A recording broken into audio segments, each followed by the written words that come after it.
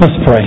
Father, I do pray that you would bless the reading and the preaching and the hearing of your holy word.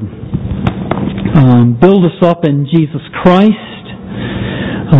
Increase our faith as we trust in you. We ask in Jesus' name, amen. This week is going to be a gut check of sorts. I trust that we have grown in our understanding of Romans chapter 8. We spent 5 weeks now looking pretty intently at Romans 8. And so this is the 6th week here in this chapter. So I hope this passage is becoming clearer. And I know that many in the congregation are rejoicing in this passage. Several have told me that they found this series from Romans 8 to be very helpful and encouraging to them. And so in Romans 8 we've seen all the wonderful things that God has done for us to help us live for Him. We've also seen what God expects in light of how He helps us. We've seen what He expects of us in light of His help that He gives us. But this week, in Romans 5, verses 26 through 30, Paul stops teaching and he starts rooting around in our hearts. And it might not look like it on the face of this passage, but I assure you that's where this passage takes us very quickly. I imagine it might be a bit uncomfortable at times during this sermon to compare how we think of what God is doing, or rather, when we compare about what we think God is doing in our life and what God says He's doing in our life. See, we have a bad habit of using God for what He gives us. We think of Him as our heavenly bellhop or our divine protector. And if you fall into any of these habits, as we all are prone to fall into these habits, this passage is going to expose us for what we are. And it's going to expose our self-concern, our self-centeredness. So it might be a bit painful as you reflect on this passage. So that's why I say it's going to be a gut check. Are you going to embrace the teaching of this passage, even if it is painful in what it says to you and about you? And I know it's painful because I first preached this passage to myself. Now, how does Paul get here to verse 26? Well, just taking the last several verses we looked at last week, one of the questions Paul raises is, how should you respond to suffering in your life? And Paul says that we wait eagerly we groan as we wait eagerly for our glorified body. So look at verse 23. And not only creation, but we ourselves who have the first fruits of the Spirit groan inwardly as we wait eagerly for our adoption as sons, the redemption of our bodies. See, we live here in this life with all of its trials, with all of its temptations, with all the pains and disappointments that come with living in this life as sinners, living in a sinful, broken world. And we know that something infinitely better awaits us. And so we groan and we say, "How long, O Lord?"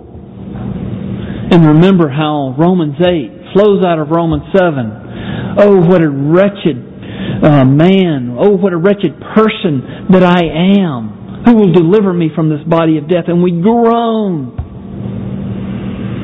waiting for that something better that awaits us. And remember how we saw last week that wherever you are in your circumstances, All of your best days are ahead of us if you're in Jesus Christ. Because what awaits us is not only life with God, but resurrected bodies. And so, we groan as we eagerly await our glorified bodies, verse 23, but we also hope, verse 24. For in this hope we were saved. Now hope that is seen is not hope, for who hopes for what he sees? So, we groan, but we never mope. We are now God's beloved children. The Holy Spirit has made our hearts His home. Through Him we cry, Abba, Father. God is at work in us. So we groan, but we never, ever mope. Because God is at work in us. I was thinking of, for an example of hope, and I thought of Psalm 3. Psalm 3. Listen, this is a Psalm of David. And what's happening here is David has been chased out of Jerusalem by his own son, by Absalom. Absalom wants to kill him.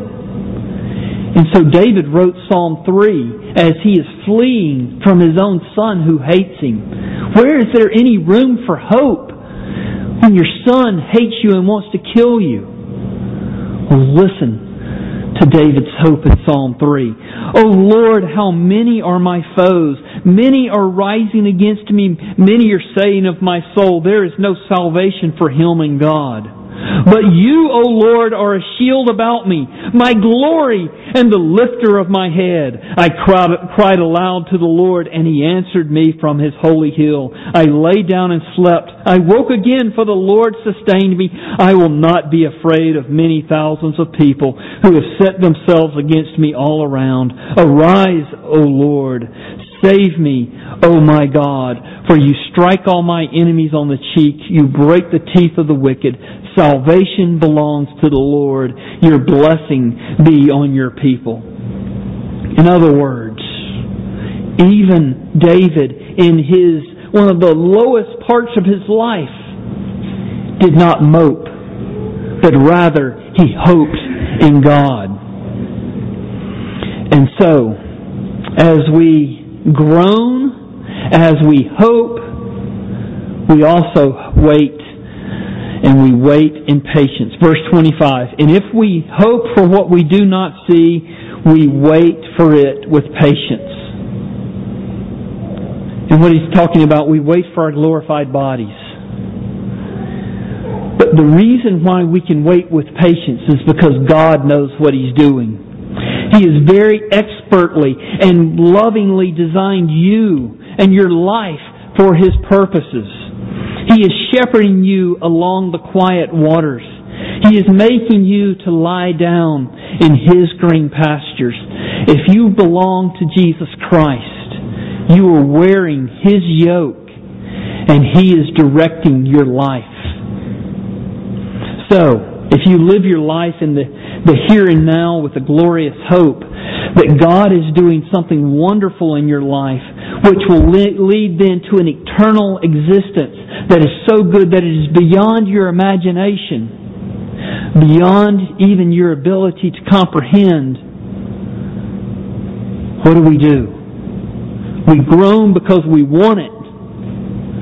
And therefore we hope in God because we know we're going to get it, but we have to wait patiently. Listen to Paul in Romans 8:18, because I really didn't mention this as we move through this passage. He says, for I consider that the sufferings of this present time are not worth comparing with the glory that is to be revealed to us. So we are going to suffer in this life, but we have something better. In fact, it is so much better that the sufferings are not worth comparing to it. It's so much better that we groan because we have to wait until we get it. But we wait in hope and we wait patiently. So that's the context for Paul's remarks in verses 8 in chapter 8, verses 26 through 30. The Holy Spirit, we see here in verses 26 and 27, helps us in our prayers. Notice here in verse 26, likewise. Why does he say likewise? Or maybe your translation says, or just as.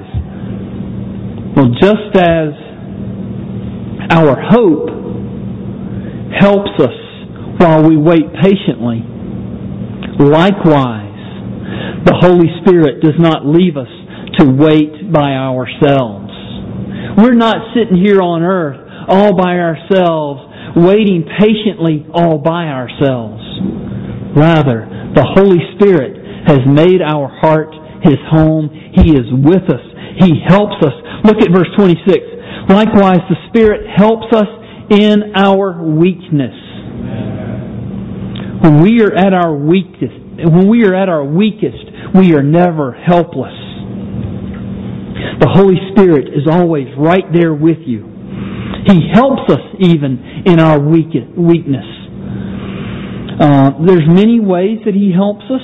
In verses 13 through 16, you see many of these ways.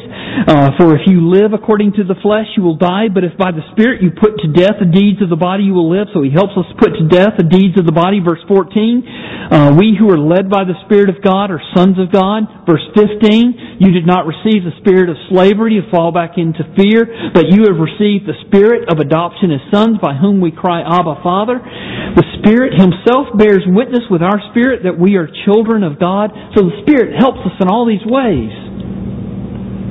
But specifically, Paul highlights in verses 26 and 27 that he helps us in our prayers. Paul says we don't know how to pray as we ought. Many people over the years have told me they don't know how to pray, and they usually tell me that in the context of praying aloud in a group.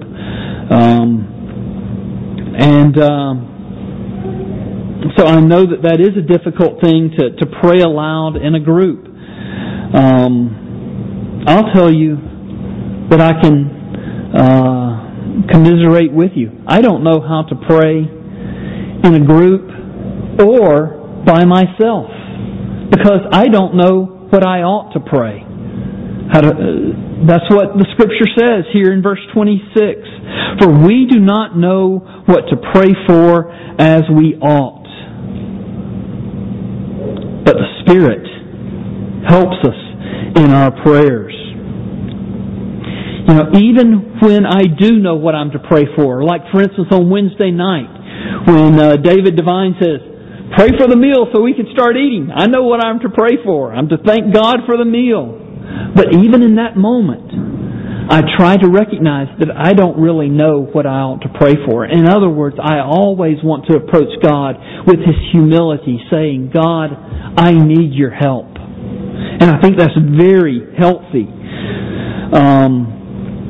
And then I also know that even when I know what I'm to pray for, even when I approach God with humility, I still know that many times in my prayers I flub it. I don't do a very good job. In fact, I often sin against God even in my prayers. What do I mean by that? I want to read to you just a paragraph from Profiting from the Word by A.W. Pink. This is one of my favorite books. It's not even my first copy, and this copy is worn out as well. But here's something I learned about prayer that I take with me every time that I go to the Lord in prayer. He says, a prayerless Christian is a contradiction in terms. Just as a stillborn child is a dead one, so a professing believer who does not pray is devoid of spiritual life. And then he goes on, he says, the reader will be surprised when the writer declares it is his deepening conviction that probably the Lord's own people sin more in their efforts to pray than in connection with any other thing they engage in. What hypocrisy there is where there should be reality. What presumptuous demandings where there should be submissiveness. What formality where there should be brokenness of heart. How little we really feel the sins we confess, and what little sense of deep need for the mercies we seek, And even where God grants a measure of deliverance from these awful sins, how much coldness of heart, how much unbelief, how much self-will and self-pleasing have we to bewail? Those who have no conscience upon these things are strangers to the Spirit of holiness. And that's just in the opening paragraphs of that one chapter. It's a great book. You can actually find it for free online, A.W. Pink, Profiting from the Word. And I believe that you will benefit from it greatly. So, if we do sin in our efforts to pray, if we do have a weakness so that we don't even know what we ought to pray, it is very good news indeed that the Holy Spirit helps us in our prayers. I want His help. I don't want to be self-sufficient when I come to Him in prayer. I don't want to be the professional who knows how to pray. I want God to help me every time I open my mouth in prayer. Well, how does He help? Verses 26 and 27, He knows the will of God. And He intercedes for us. Listen to verses 26 and 27. Likewise, the Spirit helps us in our weakness, for we do not know what to pray for as we ought, but the Spirit Himself intercedes for us with groanings too deep for words. Why does He groan with groanings too deep for words? I think the reason He groans is because He knows we groan. He so identifies with us as He's interceding for us. He knows we're groaning, wanting our glorified bodies. And so He groans within us, wanting us to have everything that God wants for us. And so it continues, verse 27, and He who searches hearts knows what is the mind of the Spirit, because the Spirit intercedes for the saints according to the will of God. Well, wait a minute, the Spirit is interceding for us? I thought Jesus was interceding for me up in heaven. Well, that's exactly what's happening. Jesus is up in heaven interceding for us. The Holy Spirit is interceding for us in our hearts. We need His help. And He eagerly and joyfully and powerfully gives it to us. Even if we don't know what is best, He knows what is best, and He helps us. So if you don't know how to pray, well, that's not really a problem. Because the Bible says you don't know how to pray. And so your prayer should be, God, I don't know really how to pray. I don't know what I should pray. And Lord, even if I try, I'm probably going to sin against You in the process. So therefore, help me to pray. And as you're praying, asking God to help you to pray, you know what generally happens? You begin thinking of a neighbor. Lord, as I'm asking You to help me in prayer, I've got this neighbor who needs help too. She's sick. She can't find relief. Help her. Oh, and God, my boss, he's not really nice to anybody. He needs Jesus. Reveal Yourself to him. And you see what you're doing? You ask God for help, and He helps you, and you're off and running. The essence of prayer is asking God for help. And He is most glorified when we are leaning upon Him, when we are trusting in Him, when we are saying, God, I don't have it together. God, forgive me, a sinner. Forgive me for the ways that I sin against You even in prayer. Help me. And that's the context then for verse 28. You all know verse 28 as the Christian's favorite verse. And we know that for those who love God, all things work together for good to those who are called according to His purpose.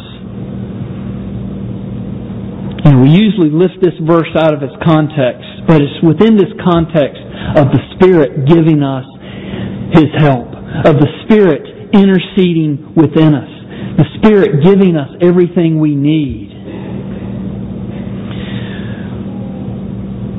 When I was a freshman in college, I had come home from college, and my younger brother, I guess he was in 11th grade, and we were both home together. My parents hadn't come home from work, and we had a swimming pool in our backyard. And we were playing a game where we had a broomstick, and we were holding it out and see who could run off and jump off the diving board and jump over the broomstick.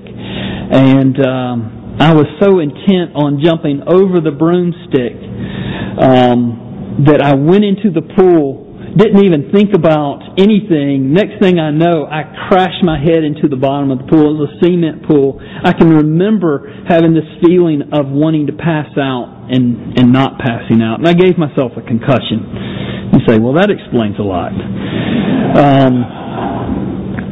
It must not have been that bad, because I do know that I beat my little brother. But anyway, it was a very serious thing that happened. And but then later I became a Christian, and I heard about Joni Eareckson Tada. On July 30th, 1967, when she was 17 years old, she dove into Chesapeake Bay, and she hit her head on the bottom, and she broke her neck. She became a quadriplegic. She lost all feeling and function in her body below the neck. And she was in the ICU, and there was, I guess everybody with neck injuries was in the same ICU. And the person in the bed next to her, who had a broken neck, died right in front of her. And so they moved someone else into the room who had a broken neck, and he died as well. And she says in her book, I knew that I was in a room of dying people because I was going to die, just like Tom and the other man. They both had injuries like mine. I'm going to die too. They're just too afraid to tell me. So the question I ask is, was God more good to me than He was to Joni Eareckson Tada? I dove into a pool. I very easily could have, maybe even should have, broken my neck. She dove into the Chesapeake Bay, did break her neck, and was a quadriplegic. The Bible teaches that God's goodness, His perfect goodness, was shown equally to Joni and to me. And I raise this question to illustrate that we often approach God's goodness from a self-centered point of view. In other words, when we see in verse 28 where it says, we know that for those who love God, all things work together for good, we equate our good with our happiness. Joni was in the hospital, and her boyfriend, who was a Christian, came and visited her. And he said, everything works together for good, even your accident. Well, Joni is in the hospital, and she's having her pity party. And she said, I've already been in this hospital a month, and I haven't seen very much that's good. I can't sleep at night because of my nightmares and hallucinations caused by the drugs. I can't move. I'm stuck in this dumb striker frame. What good? Tell me, what is good about that? Let me ask you, parents, if you were Joni's parents, would you be able to say, everything works together for good, even your accident? The way that we see the good that God is doing for us must not be viewed from the standpoint of our own purpose, but rather from the standpoint of God's purpose for us. Amen. We must make God's purpose our chief purpose. And all God's purposes and His good for us, even if it is a tragic, quote-unquote, accident, is always for our best. It is only our self-centeredness that blinds us to this fact. Think with me about Romans 8:28. as we're drawing to a conclusion. Romans 8:28, I'm just drawing out some of the implications here. We know that for those who love God, all things work together for good to those who are called according to His purpose. What does this mean? First of all, it means that if God's working all things together for our good, we must have an attitude of gratitude and joy in all circumstances. Secondly, it means that Christians do not need to close our eyes to reality. Truly bad things happen. I so rejoiced in the children last week as I was asking them these theological questions about the hurricane. And they understood God sent the hurricane. Well, if God sent it, is it good? They said no. But can we trust God in the middle of the hurricane? Yes. And so we don't have to close our eyes to reality and say, oh, well, everything's good.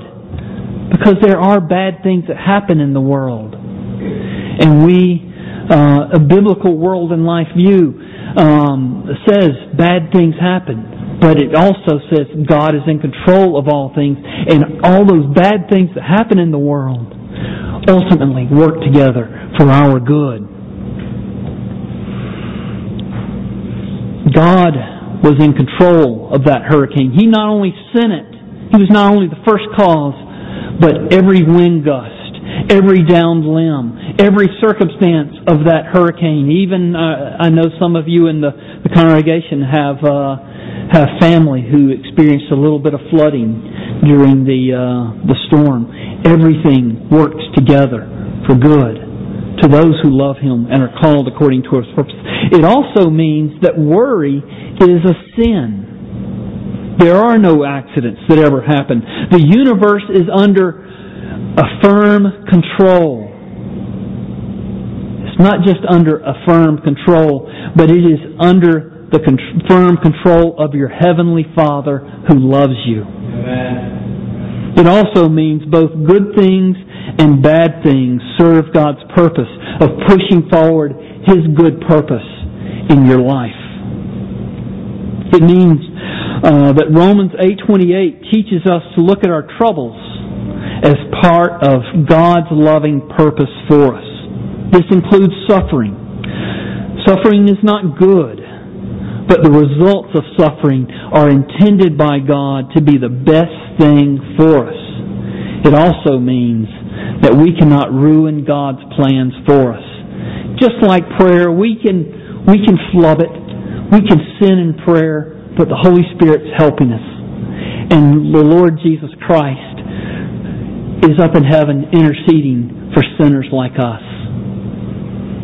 God's purpose, His will always stands, even in spite of us. So this means, verse 29, that God's good for us, His ultimate good, is making us like Jesus Christ. Look at verse 29. For those whom He foreknew, He also predestined to be conformed to the image of His Son, in order that He might be the firstborn among many brothers. So those He foreknew, those He loved, He also predestined to be conformed to the image of His Son. This is not just receiving the righteousness of Jesus Christ and His atonement that He purchased on the cross. What this is talking about is we have been predestined to reflect the Lord Jesus Christ in our desires, in our words, in our actions, in our attitudes. That's the ultimate goal of your salvation. The ultimate goal of your salvation is not to stay out of hell. The ultimate goal of your salvation is not even to get into heaven. It's not even to allow us to experience God's love. The ultimate goal of our salvation is to make us like Jesus Christ. And so it says here in verse 29 that He might be the firstborn. This is a euphemistic way of saying that He might be the most highly exalted. The firstborn in the family was always the highly exalted one. In other words, Jesus, in making us like Himself through His sanctifying Spirit at work in us. He's bringing glory to Himself. He's bringing glory to Himself by making friends out of people who are His enemies. He's bringing glory to Himself by making sons of God from children of the devil. He's bringing glory to Himself by making brothers out of rebels. In other words, your salvation is not about you. It will never be about you. Even the good that God is doing for you is ultimately about His glory. So are you willing to say, I will suffer if it will make me more like Jesus and bring Him greater glory? That's the gut check question. Does Romans 8 verse 28 still have the same gleam, still have the same thrill for you when you realize that it's not about you, but it's about Jesus' glory? That's actually what adds the polish to Romans 8:28. He's working all things together for my good in order that He might bring glory to Himself. He's using me to bring glory to Himself. Wow. Joni finally realized this. She said, I've been trying to make my world make sense by having things relate to me. I want to see my life have meaning and purpose, but the Bible says our purpose is to glorify God. My life has meaning when I glorify God. And then she said, now that my life was reduced to basic life routines, God was a part of my life because He cared for me. In fact, He was my only dependable reality. So, how are you doing in the gut check area? Are you willing to recognize that your life is not about you? Are you willing to recognize that your good, which is really good for you, has a higher purpose than you, that is centered and focused in the glory of our Lord and Savior Jesus Christ? Let's pray together. Lord Jesus, we look to You. We praise You because You, in Your mercy, are using us to bring even more glory to Yourself. Oh Lord, we thank You for the full and complete forgiveness of sins. We thank You that the welcome mat is always rolled out for us in Your presence, that there is therefore now no condemnation for those who are in Christ Jesus. But Lord, we are not stopping there. We want You to make us, in our thoughts, our words, our desires, our attitudes, our actions, to be more like Jesus. Make us holy, we pray. Because Jesus, You, our Savior, are holy. We ask in Your name, amen.